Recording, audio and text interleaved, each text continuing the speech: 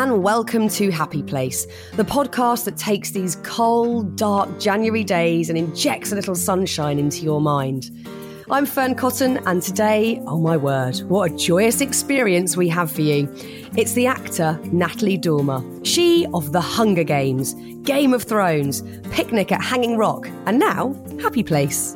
My craft is an internal process within me that helps me live with myself on a day-to-day basis and explore this beautiful, joyful, also terrifying and scary, sometimes dark world that we live in. I'm Sandra, and I'm just the professional your small business was looking for. But you didn't hire me because you didn't use LinkedIn Jobs. LinkedIn has professionals you can't find anywhere else, including those who aren't actively looking for a new job, but might be open to the perfect role, like me. In a given month, over 70% of LinkedIn users don't visit other leading job sites. So if you're not looking on LinkedIn, you'll miss out on great candidates like Sandra. Start hiring professionals like a professional. Post your free job on linkedin.com/achieve today. And now, here's the show.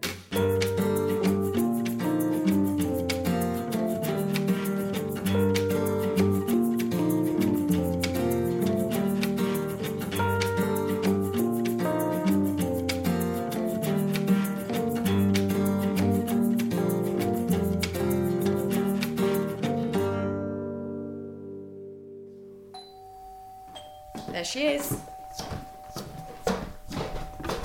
Hello, lovely Natalie. Hi, Fern. How are you doing? Come on in. I've travelled so far. Yeah, you bet. If only all interviews could be. Natalie, thank you so much for popping over. Thank you for having me. This is very exciting. So we met in a strange way because obviously I'd seen you on TV and in loads of movies, but the first time I saw you up close and personal in action was when I saw you on stage in Venus in Fur.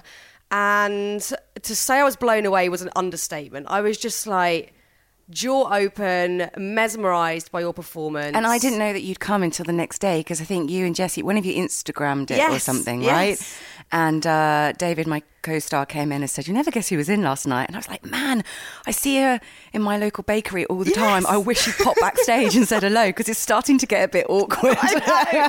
But the weird thing was maybe the day after or a couple of days after, I saw you in the street and I thought, oh, sod it, I'm just going to run over and be a nerd and say I thought you were brilliant. And I was walking the dog, right? I was about to walk the dog. Yeah. And it was so lovely because you never know how that's going to turn out. I could have run over and you could have been like, sorry, I'm walking my dog, please leave me alone. But of course, I just had this lovely. Natalie, and I'm just like, I think I reckon it was all happening in milliseconds. I'm like, I think I recognise that voice, but and then you're coming towards me, and you're like, I've just left the kids in the car. Parent of the year. I'm like, wow, I'm so glad Fern finally said hello. I know it's been really lovely because we live near each other and we see each other, as you said, in our local bakery. Yeah. There's so many things I want to talk to you about. As someone who isn't an actress, I am constantly in awe of that art form and really intrigued by it because although there is sort of, I guess, an element of performance with what I do. Yeah, definitely. What you guys do just seems to me next level. And I find it really inspiring. And watching you on stage was a perfect example of that. I was just sort of blown away by all of it. You know, the ridiculous amounts of scriptural learning and remembering and the performance and the emotion behind it.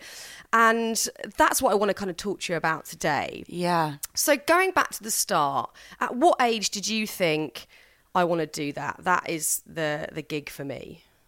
Well, I was an only child till I was about like 7.5. My sister turned up when I was about 7.5. And I never, for some reason, I never played with dolls. I didn't have dolls that talked to each other.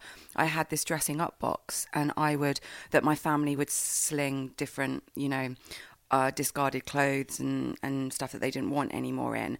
And I would just dress up instead and basically talk to myself. Disturbed child. And I would just play out the stories myself physically.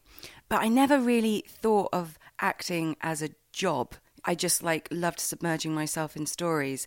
My grandparents used to read to me a lot. I used to love watching films, you know, be it like Bedknobs and Broomsticks or Mary Poppins or Gulliver's Travels. And you know, I loved books. I loved stories. My grandma was into amateur dramatics. So I used to like go to her shows. And I suppose I just sort of loved storytelling in one form or another. And then I was a dancer first and foremost. So, like, I mean, we all get dragged to ballet, maybe most of us do, to see if we like it when we're 3 or 4. And I hated ballet. But I loved jazz and I loved modern. And I danced till I was 17. Same here. There you go. Yeah. So when you Very similar. reference, like, performing in front of other people, the genesis of that within me would have been dance. Which, when you look at the heels that I wore in Venus and Fur on that raked stage, you're like, oh, like that way old training kicks in. Big time. And then I did like public speaking at school. I was on the public speaking team, and I intended to go to university, but I knew by then that I wanted to be an actor. So uni was kind of just like, get the degree, because everyone tells you get the degree. But it didn't kind of work out that way. I was just like, what am I doing anyway? Because I think, you know, in my early teens, mid-teens, I admitted to myself that what I really wanted to be was an actor. And then, started applying for drama school, and it happened in degrees. There was never a eureka moment. Yeah. There wasn't well, there was actually when I was sitting on one of my favourite hills on the outskirts, on like the Berkshire-Oxfordshire border near Maple Durham. I dropped an A-level grade that had lost me my place at university, and I sort of sat crying on the top of this hill, gazing out over the Thames Basin, going, oh, F it, I want to be an actor anyway. Yeah. So let's just start applying for drama school. It's funny how sometimes you get to a shitty moment or a rock bottom moment, and then that's where you have those real fuck it moments. Like, well, there's nothing to lose. Yeah. I'm just going to do what feels right. Yeah, you've experienced that, have you? Oh my God, so many times. In so many ways, like in a personal sense, but certainly a career sense as well, where I've felt a bit lost and just gone, I'm just going to do what I want to do. I'm going to stop worrying about what everyone else is saying or whatever You have I to feel turn I those should voices do. You do. off. So that first moment on stage as a dancer, how did that feel? Can you remember walking out onto a stage at any point and how that felt to you? It's like, I don't know what it's like when you start a show or something, but it's a pure refinement of concentration. And it's almost a similar feeling that I've had is like running in the middle of a marathon, or when you're really feeling it in a yoga class. And there is this purity of concentration and centeredness and being, and you have compartmentalized the rest of the world into the purity and the focus of one moment, and you're just kind of, it's muscle memory almost. And I mean that in like a, oh God, I mean that it's going to sound really wanky. It almost in like in a mental way as well as a physical way. You are in the groove. You are. I'm sure it's like what sportsmen. I mean, I've been watching Wimbledon at the moment, and it's just bloody incredible. Yeah. It's like, and they're so, when you watch Federer or Nadal or something, and they're in the purity of their moment, and they know their craft so well, and it's fleeting, and you lose it, and you know, you get distracted sometimes, and the voices in your head start to go. But if you're in the middle of a scene on camera or on stage, sometimes you hit that sweet spot. I mean, you'd know about that with musicians and all the musicians you talk to. Totally. Yeah. And I think it's, you know, I, like you, can get it when I'm running or doing yoga, if I'm painting sometimes. And then sometimes also at work, you know, even when I'm interviewing people, I quite like you say, that focus. And it's almost sort of meditative, that you're just... There is nothing else going on, and it is a joy. But you've got someone talking to you in your ear, right? You've got a producer talking in your ear often, and that would like throw someone like me. It's like I've got to listen to someone talking into my ear. I've got to remain engaged. I'm half keeping an eye on the audience and making sure I'm not losing them. I mean, that's you in your Zen, you know, state in the middle of, you know, your heightened moment of what you do. So it's that kind of like... It's intangible. It's a sensation. Yeah. But it's a joy, because I think, you know, some people won't have experienced that, and I find that a massive shame. You know, maybe, and it does take a long time to get to that point. It took me ages to get to that point at work where I felt, comfy enough to fully submerge myself into that feeling and like let go almost, sort of surrender to it. Yeah. And I think some people, if they are held back in life by circumstance or confidence, it can be tricky to ever have that experience. And Sure. And it does, I guess, just take a bit of time and practice. Yeah, and you don't discipline. always get it. You know, sometimes you're like, oh my God, where is that feeling? It's Yeah. not feeling right now. I can't. And then if you're like me, you beat yourself up and you're like, oh God, what? It's me. What am I not doing right? I'm like, yeah, I mean, every job is slightly different and what it requires of you is slightly different. But dancing and sort of, you know, my 3 years theatre training, because that's why it was such a joy to go back to the Theatre Royal Haymarket. You know, I do consider myself in my heart a stage actor. And it's like just 3 years of them really giving us a bloody hard time. Don't think about it too much. Yeah. You can't, because that's, I guess, when you do become less focused, if you start to overcomplicate it, you just need to go with it. And it is a very sort of physical and mental combination of being in that moment. It's a visceral thing. It is a visceral thing. So being an actress, I would imagine, can have very scary moments. For some people, sort of stepping onto a stage or being on a set is like their absolute worst nightmare, absolutely terrifying. Sure. But you quite quickly realised that you could mitigate those nerves because of that enjoyment and because of that sweet spot. Yeah. I mean, I have nerves, and I think nerves are healthy because nerves show that you care. Yeah. So I think anything in life that scares you a bit is worth doing. If it was easy, everyone would be doing it, right? Absolutely. It's like the saying. So I think nerves are healthy, but it's that line between like a healthy concern and, letting it take over. But it could be anything. I mean... But how do you stop that? How do you stop it tipping over into, I'm now shit scared and I actually can't move? Because I've been there. Like Preston and Venus last year. Yeah, there you go. Like October. Yeah. Breathing exercises. Yes. The breathing. Breathing exercises. And also, oh God, I don't know. It's like, what's the worst that can happen? It's... The truth of the matter is you are going to mess up now and then. Yeah. In order to learn, you have to make mistakes. I know that sounds like a really trite thing to say. It's so true. But it's true. I mean, you know, you're a mum. So that you understand that that is what you have to try and communicate to children. Of course. It's okay to mess up because you learn and you grow. There's a playwright called Edward Albee who has a great quotation that I love, which to paraphrase is, if you're willing to fail interestingly, then you will ultimately succeed interestingly.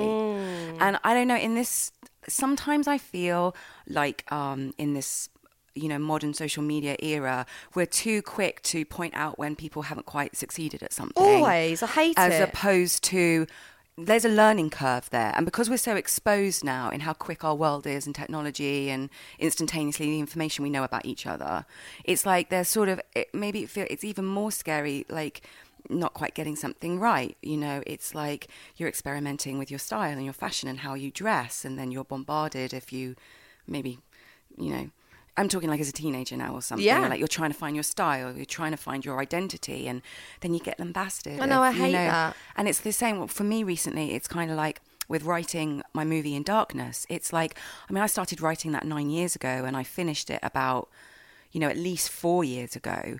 And I'm a very different person to who I was 4 years ago. And, you know, I learned so much that if I'd started writing that movie again tomorrow, I'd have written a completely different movie. Yeah. But it's like you have to explore your skill set, challenge yourself, try and work and grow. And I think sometimes we don't give enough, like, kudos to other people for just, like, trying. Yeah, for showing up. I totally agree, because, you know, and I do think this weird, you know, social media, and it you know, I'm not blaming it because I like social media, but sure, it has its plus. It has its huge pluses. Absolutely, but I think, as you say, it highlights this sort of weird, non-existent perfection, which then that everyone else is paranoid, that everyone else is complete. Absolutely, and then everyone assumes that, oh my God, I'm fallible, but nobody else is. Everyone else is just, you know, coasting along, having a great time, and it's all looking gorgeous because they're seeing these little perfect snapshots, and we're not giving ourselves the space and the room to cock up. And, you know, I'm certainly very open about my own mistakes and mishaps and failures, because I don't want them to become this weird, dark, shady monster over here that I try and block out, that then rears its head in bad moments. I want to embrace them and go, yeah, I did that, and it wasn't great, and I might not do that today, but I learned so much, and we forget that richness that comes from the shit bits. Yeah. Completely. Babe, I couldn't agree with you more. I'm like, on a really simple level, it's like, I've been trying to perfect like poaching eggs at the moment because I've just always depended on other people to poach my eggs, right? Whether it was when I was a kid, whether it was my parents, or it was, it's whatever, it's like whoever's cooking, friends, boyfriend, whatever. And I'm like, this is ridiculous. I'm 36 years old. I need to be able to poach an egg, right?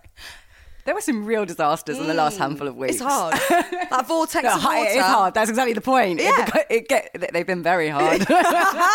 Almost boiled. Yeah. And you Google it, and I'm there standing in my kitchen, like YouTubing, the perfect poached egg. And I'm swirling the water, or I'm trying the vinegar, or I'm not, or how you drop it in and everything. And is it 1 minute? Is it like 2?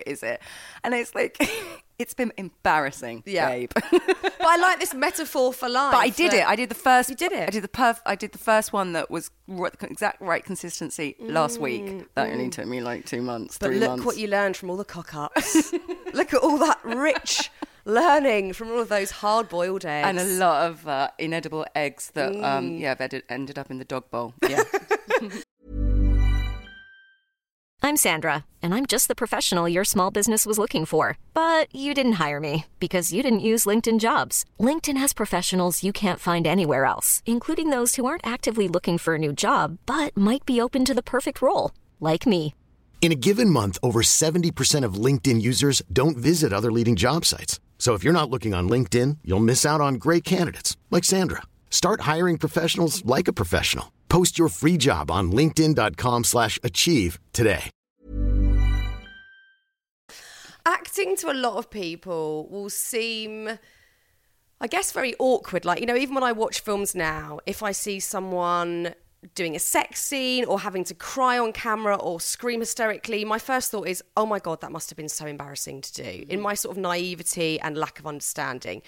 Is there an awkwardness with moments like that in acting? Or are you able to just see it as in, I'm in work mode and this is what I need to do? Yeah, I mean, it does. It depends on the situation. But yeah, there is a real vulnerability. When it comes to crying scenes, I'm always scared that I'm not going to get there. I had a really interesting experience when I was on The Tudors, quite early in my camera career. I kind of view The Tudors as like my camera apprenticeship because it was my first like big camera job. And it was 2 years, 2 seasons. And I'd done limited, stuff on screen up to that point. So that was really where I, really cut my teeth on my camera technique and stuff. And I remember there's this scene where I was getting out of a carriage and I was meant to be like slamming the door on the carriage. I was in it with Nick Dunning, he was playing my father, and I meant to cry and keep walking along the carriage.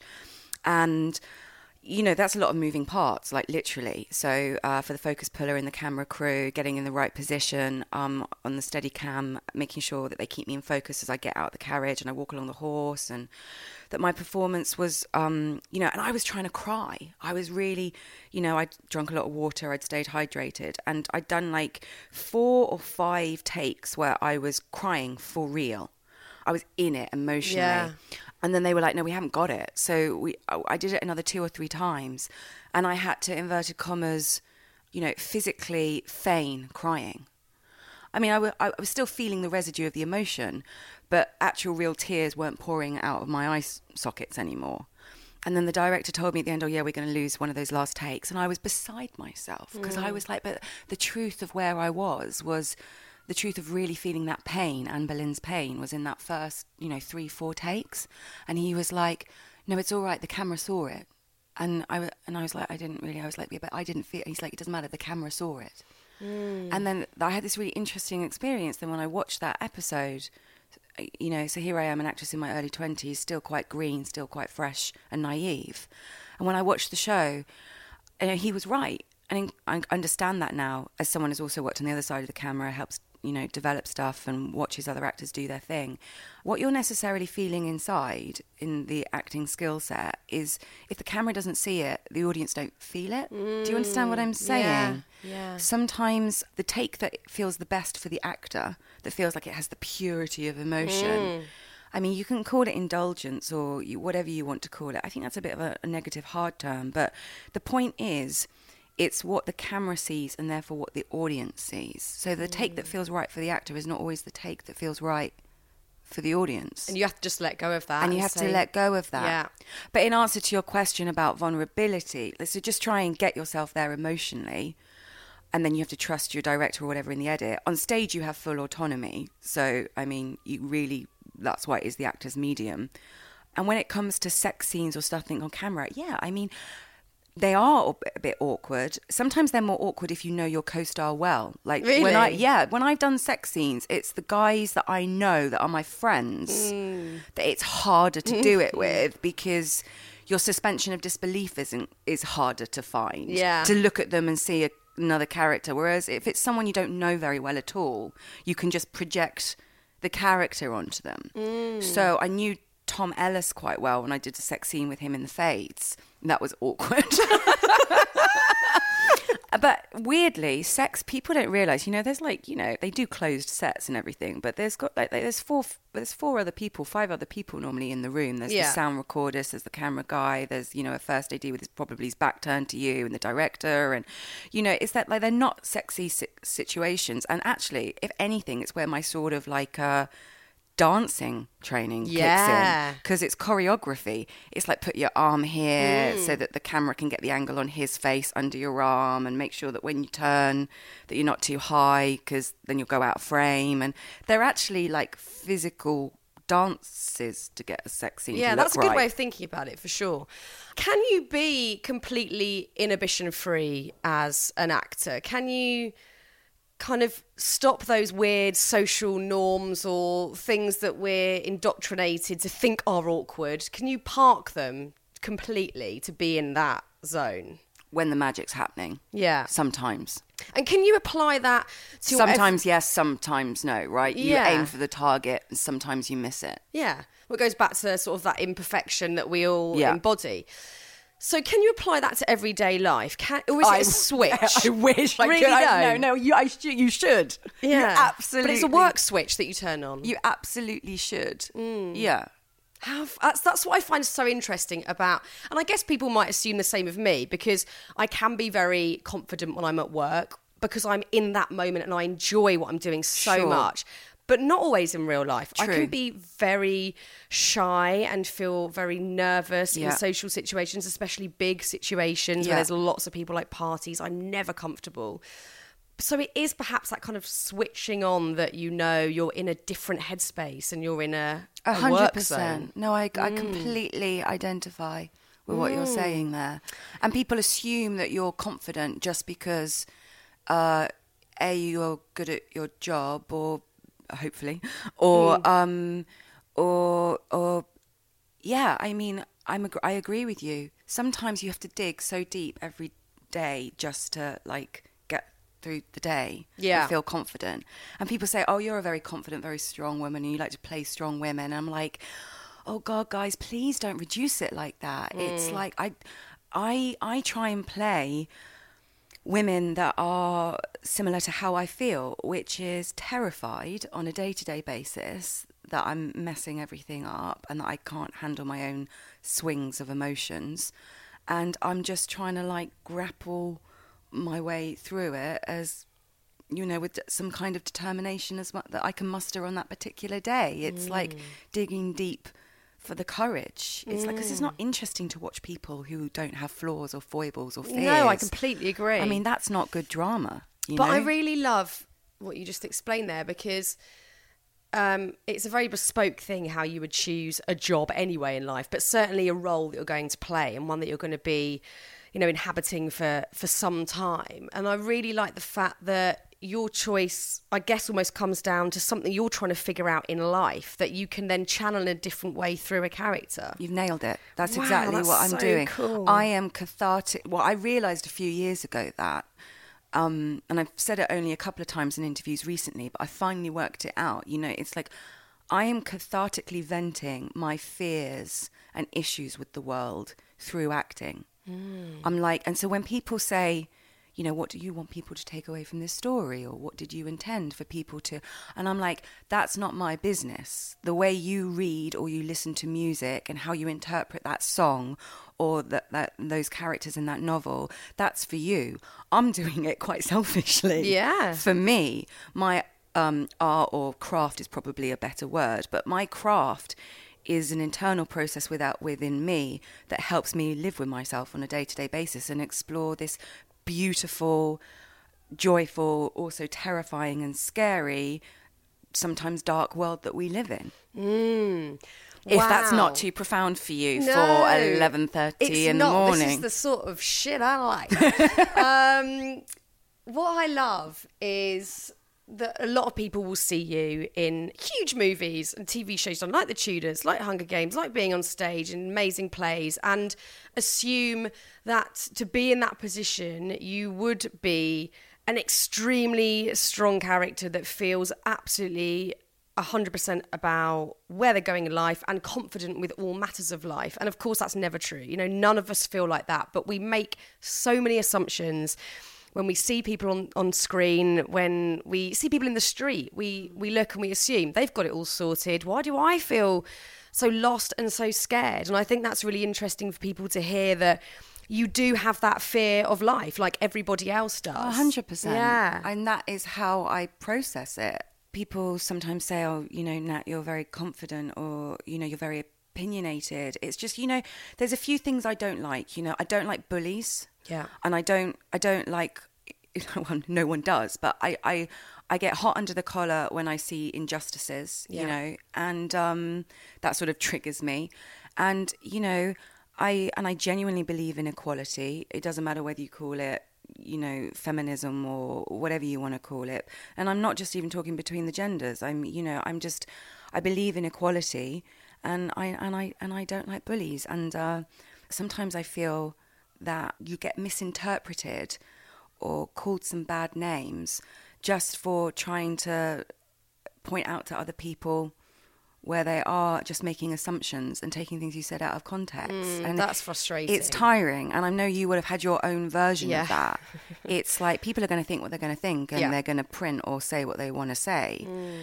Sometimes you have to dig really deep to know what your center is, and know that people who really know you and really care and understand that you are just like a soft, you know, scared human being like everyone else on this planet. You're just trying to do the best you can. Yeah, and you can still be soft and scared and be, you know, passionate and emphatic about certain subjects out there. Yeah. They're two different things, you know. They're not mutually exactly. They're not mutually exclusive. Often we can really chew on those big issues in life that, you know, do trigger us, and we can be very passionate and stand up and be very vocal. But often for most of us, it's the small nuances in life that we find trickier. It's the day-to-day stuff. It's just human emotion. They're the things that we might not be so vocal about because we haven't figured those out yet. We can be very strongly opinionated and say, yes, I don't agree with bullying, you know, inequality, but actually it's the daily stuff that we're all constantly ruminating on and trying to figure out still. It's those bits that are trickier. Completely. It's like a scaled down version of that, because I think as I get older, now I'm getting like in my 30s, what I'm realizing, which I didn't understand when I was younger, was that when people give you advice or when people comment, this is true of my world professionally, and it's something you have to then, as you were saying, take something professional and also apply it to the personal. People are looking through the world through their own lens. They're looking at the world through their own experiences. So they might assume or believe something about other people, you or other people, because it's informed by their own personal experiences. Yeah. And so increasingly I'm coming around to like understanding that I have to be more compassionate with other people and with myself, and patient, because patience isn't my great forte, as the poached egg proves. That wonderful metaphor, the poached egg being used yet again. But it's like, I just think if we were all, I think we just sprinkle a little bit more compassion on the day-to-day. What you're saying, like on the school run. Yeah. Like, you know, in the queue for the coffee at the bakery. If you just sprinkle a little bit more of like, that's what I'm trying to do increasingly, you know? And from those moments where you are using certain characters that you've sought out or that have, landed in your life, that you are using to cathartically work through things that you're trying to understand better in life. What have you learned from those characters? What have you sort of taken from those experiences? Has there been one character where you've really walked away and gone, wow, I really learned that about myself or life from that character? Well, that's a really interesting question. I've played the right role at the right time at different periods in my life, and I don't always agree with or like my characters', actions. Picnic at Hanging Rock, that is coming out at the moment, that is out on the BBC. Like Hester Appleyard that I play there, that's a role that I ultimately, after about 3.5 months of playing her, I started to feel uncomfortable. There was a lot of things about her that I didn't, I was having to dig really deep with to identify with her. That's truly the secret of acting, is you're trying to find the humanity in the characters, even the characters that do unsavoury or not nice stuff.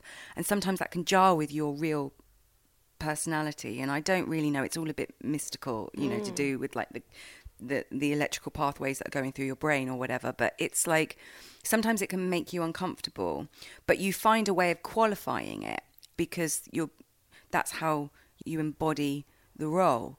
I think what I've realised is in that way, and I've also played like psychopaths like Moriarty on Elementary, who is just a sociopath. But it's like people don't think that they're monsters, and people don't mean to be bad or mad, or they think that they have some right or qualification to say or do what they're doing to other people.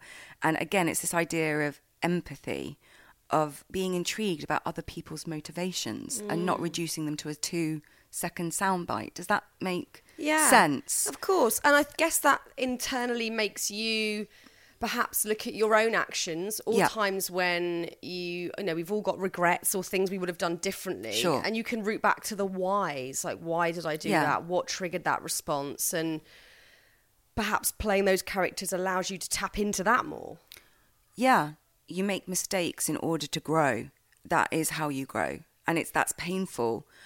And I've played characters that have done that, and I've done it in my own life. And I feel like maybe we're not told that young enough. No. How often we're going to mess up in order to ultimately be wiser. Yeah. Or there you are in other cultures. Yeah. I think maybe in Western culture we don't, primarily in like Asian culture and Indian, but sort of whether you're talking Buddhist elements but whatever. I feel like in other cultures they're clearer about that. I completely agree. And I do think it is a problem, and maybe predominantly with girls. I don't know. I just feel like there's a lot of pressure around young girls to be a certain way. Sure. And that freedom is lost to A, just be, and B, make mistakes and learn. Because like you say, I certainly, as I've got older, have realised the worth in those tough times and like really shit times where in the moment I thought, not going to get over this, not going to recover, don't see the point of it. Pointless part of my life with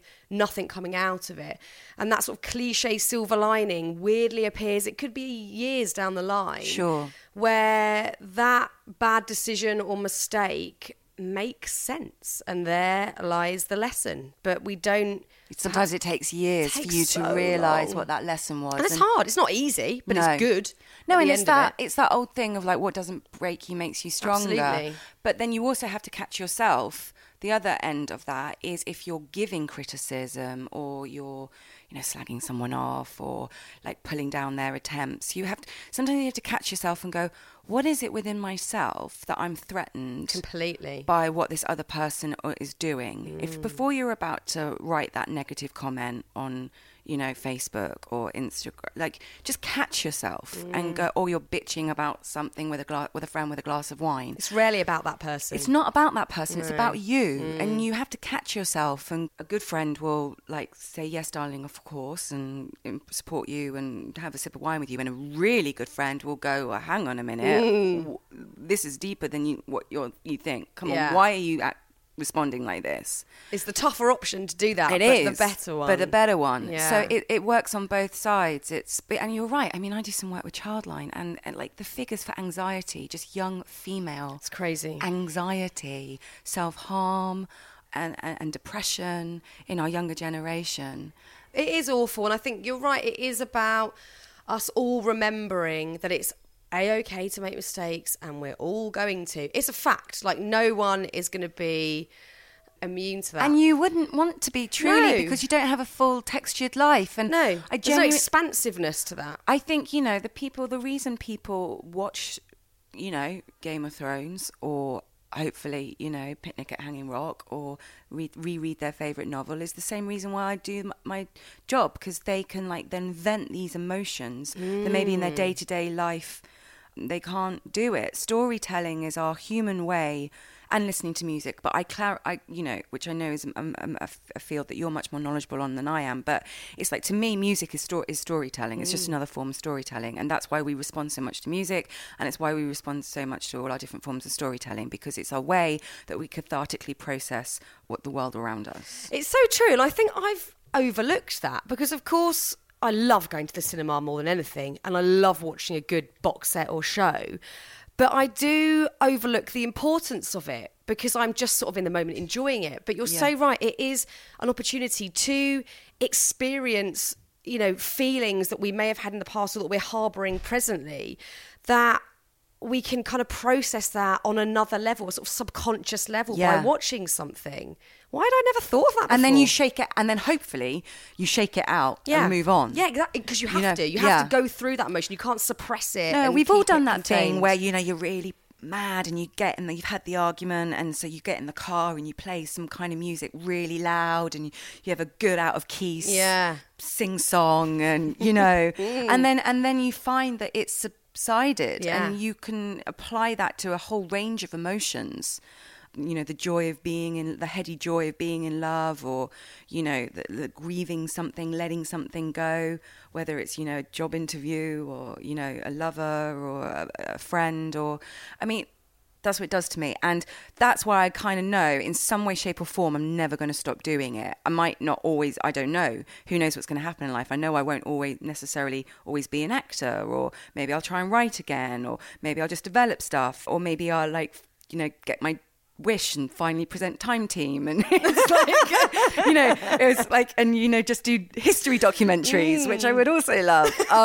It's storytelling. Storytelling still. It's storytelling. So I know that in one way, shape or form, I will always tell stories. It's so important. Again, looking at other cultures, and it might not even be that far away from us, but that sort of lovely Irish storytelling. It is really seeped in certain cultures, and we've maybe lost that a bit in day-to-day life in the modern world, where people just do either reminisce, get nostalgic, or share stories, and the importance of that, and passing it through generations, and the learning from that, as well as it being on TV, but just in everyday life. Again, this chat is really hitting home to me that's important, Natalie. Looking at your character choices over the years, who has been the most draining character for you to play emotionally? Which one has kind of left you a little bit spent? Hester Appleyard did take it out of me. Do you know what it is? Without going too dark, one or two times I've played women that are going to die, and a few years back, I did a play called After Miss Julie, and which is Patrick Marber's a reimagining of the Strindberg play, Miss Julie. And when I left the stage every night, she's going off to kill herself, and obviously Anne Boleyn was incarcerated at the end, and I'd submerged myself in all the historical recapping of that. And it's looking, I think, almost the greatest, the most epic thing, profound thing that an actor can do is play a character that is looking at their own mortality squarely in the face, because we're quite insulated from it on a day-to-day. We try not to think about it. Yeah, we shouldn't be, because there's a lot of stuff happening in the world, but like you said, it's the day-to-day trivia of we're just trying to raise a family and get on with your life. It's so important, but we do push it to the side. And so for an actor to play facing mortality, I think that's the one that sometimes the residue sits with you a bit, and it takes a while to shake it off. Because like you say, we do our damnedest not to think about it at all in real life. So how do you stop that intense emotion and subject matter that you wouldn't necessarily be naturally thinking about day to day? How do you stop that spilling over into your normal life? Get out and, walk the dog, see friends, be in the sunshine, have a laugh. It's really interesting. When I bumped into you in the bakery a few weeks ago, and I was like, oh my God, I'm emailing, and I was like, oh my God, I'm interviewing Tori Amos. Give me some tips on how to interview a great from the music industry. And you were very reassuring to me. Fern Cotton's top tips on how to interview famous musical artists. But, that's something that Tori said to me. She phrased it in a different way. She said, you have to give the muses back. The muses that inspire you is the way she described it. She was like, because you summon them. And, typical amazing Tori Amos, like she was talking in those sort of grand, like sorceress terms, that sort of supernatural spirits of the inspiration coming from this plane that transcends our day-to-day physical world. But she's like, you draw on them. And she was talking about how she gets inspired by them and they come and, fill her for her live performances. But then she was making it very clear that you have to give those spirits back, because if you carry them, they eat into your life. And she said was, it's like famously people try and counter that energy that they've assumed, that they've soaked up with either, drugs or alcohol and some other kind of addictive behavioral pattern, and you have to let them go and you have to give it back. And I was like, I would never have worded it like that, but I emotionally responded to what she was saying, because I understood. So do you think there is an element, because this is something that I ponder about a lot when I watch a great musician, or like when I saw you on stage, and sometimes a teeny bit with, if I'm writing, there feels like it is something exterior, like you are channeling something else. Sure. And it might not be you drawing on past emotion, because I'm sure that you do have to do that when acting, that you are thinking of when you felt sad or when you felt loss or when you felt jubilation, but also that it is coming from magic. It's from somewhere else. Yeah, because it's imagination. It is about, you can bring your emotional grammar of what you've experienced, but it's impossible for an actor, especially an actor like in, my age, as opposed to the Maggie Smiths of the world. I haven't experienced every type of, the emotion of the gambit of, maybe it's certain things that I haven't experienced yet, like losing someone very close to me, to death or something. It's like there are elements that you do have to imagine. I don't know, with you and your writing, it's the same thing. You have to fill in the gaps. It's like you've got the stepping stones, but you have to fill in the detail from another area. And I mean, the brain's an amazing thing. I love listening to, I love listening to podcasts that sort of like look at the chemistry of the brain, because there's so much we don't understand about how we do what we do, and also artistic temperaments specifically. Yeah, creativity, because it is this sort of bizarre, inexplicable thing that, for people that are exceedingly good at what they do, yourself, brilliant musicians on stage, it does seem like they're in the right headspace or spiritually open, however you want to phrase it, that they can pull in some sort of magic from somewhere and then put it into what they're doing. And that is I have no idea. Thing. I have no idea what it is. Yeah. And I'm just grateful when it hits. Yeah, because I read this brilliant book actually by Elizabeth Gilbert called Big Magic, and it sort of talks about that, about how we're all creating, even if you're not Dave Grohl or Tori Amos or yourself, we're all creating something, whether it be you're baking a cake or you've written down a little poem that you've thought up in your head or whatever, and where that comes from, and almost being really open to it. And sometimes you can feel an idea coming. It could even be just an idea of something you want to tell your partner, like, oh, I've had this great idea that we should go and do this, or a friend, I've had this great idea that we should experience this together. And unless you grab that moment quickly and run with it, it will go.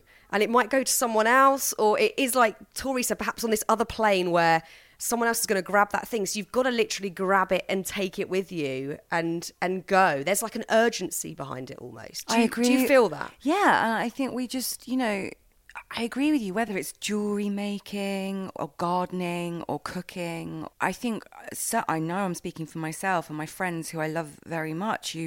Everyone's so busy and there's work and there's kids and there's life, and it's like, but if we could all just like indulge, as you said, and also because it's a muscle, that creative part of your brain is a muscle. So I'm fully aware that I live a luxurious life insofar as when I go to work, I can expand that part of my brain that takes me so much out of my day-to-day life.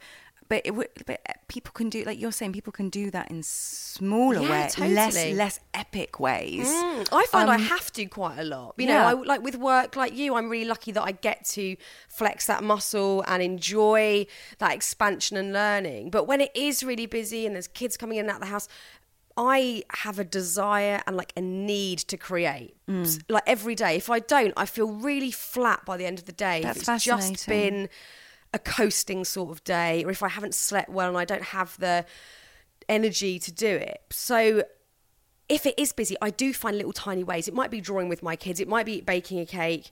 I just remembered I baked a cake earlier that I haven't offered you a slice of.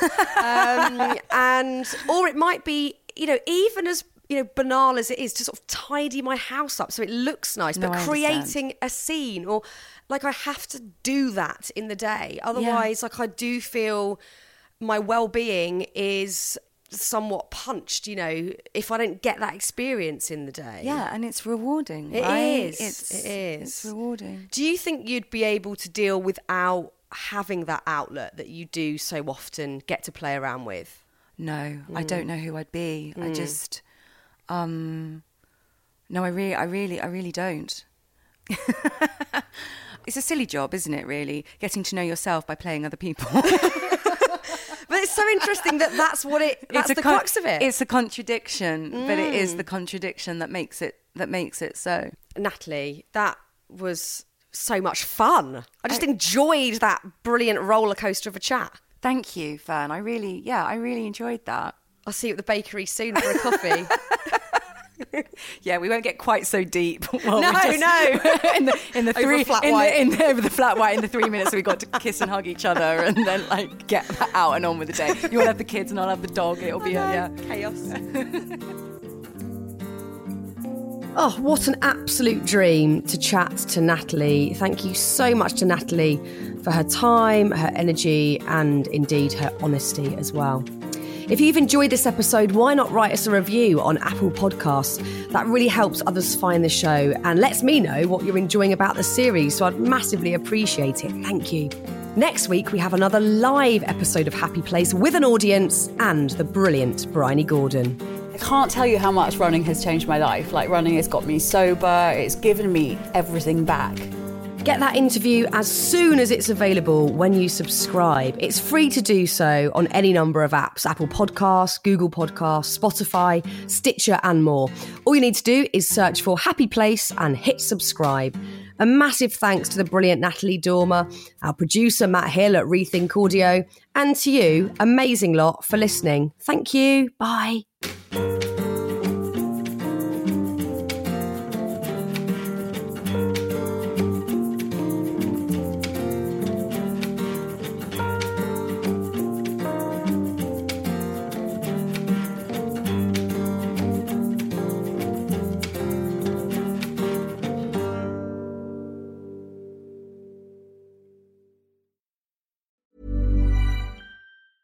Even when we're on a budget, we still deserve nice things.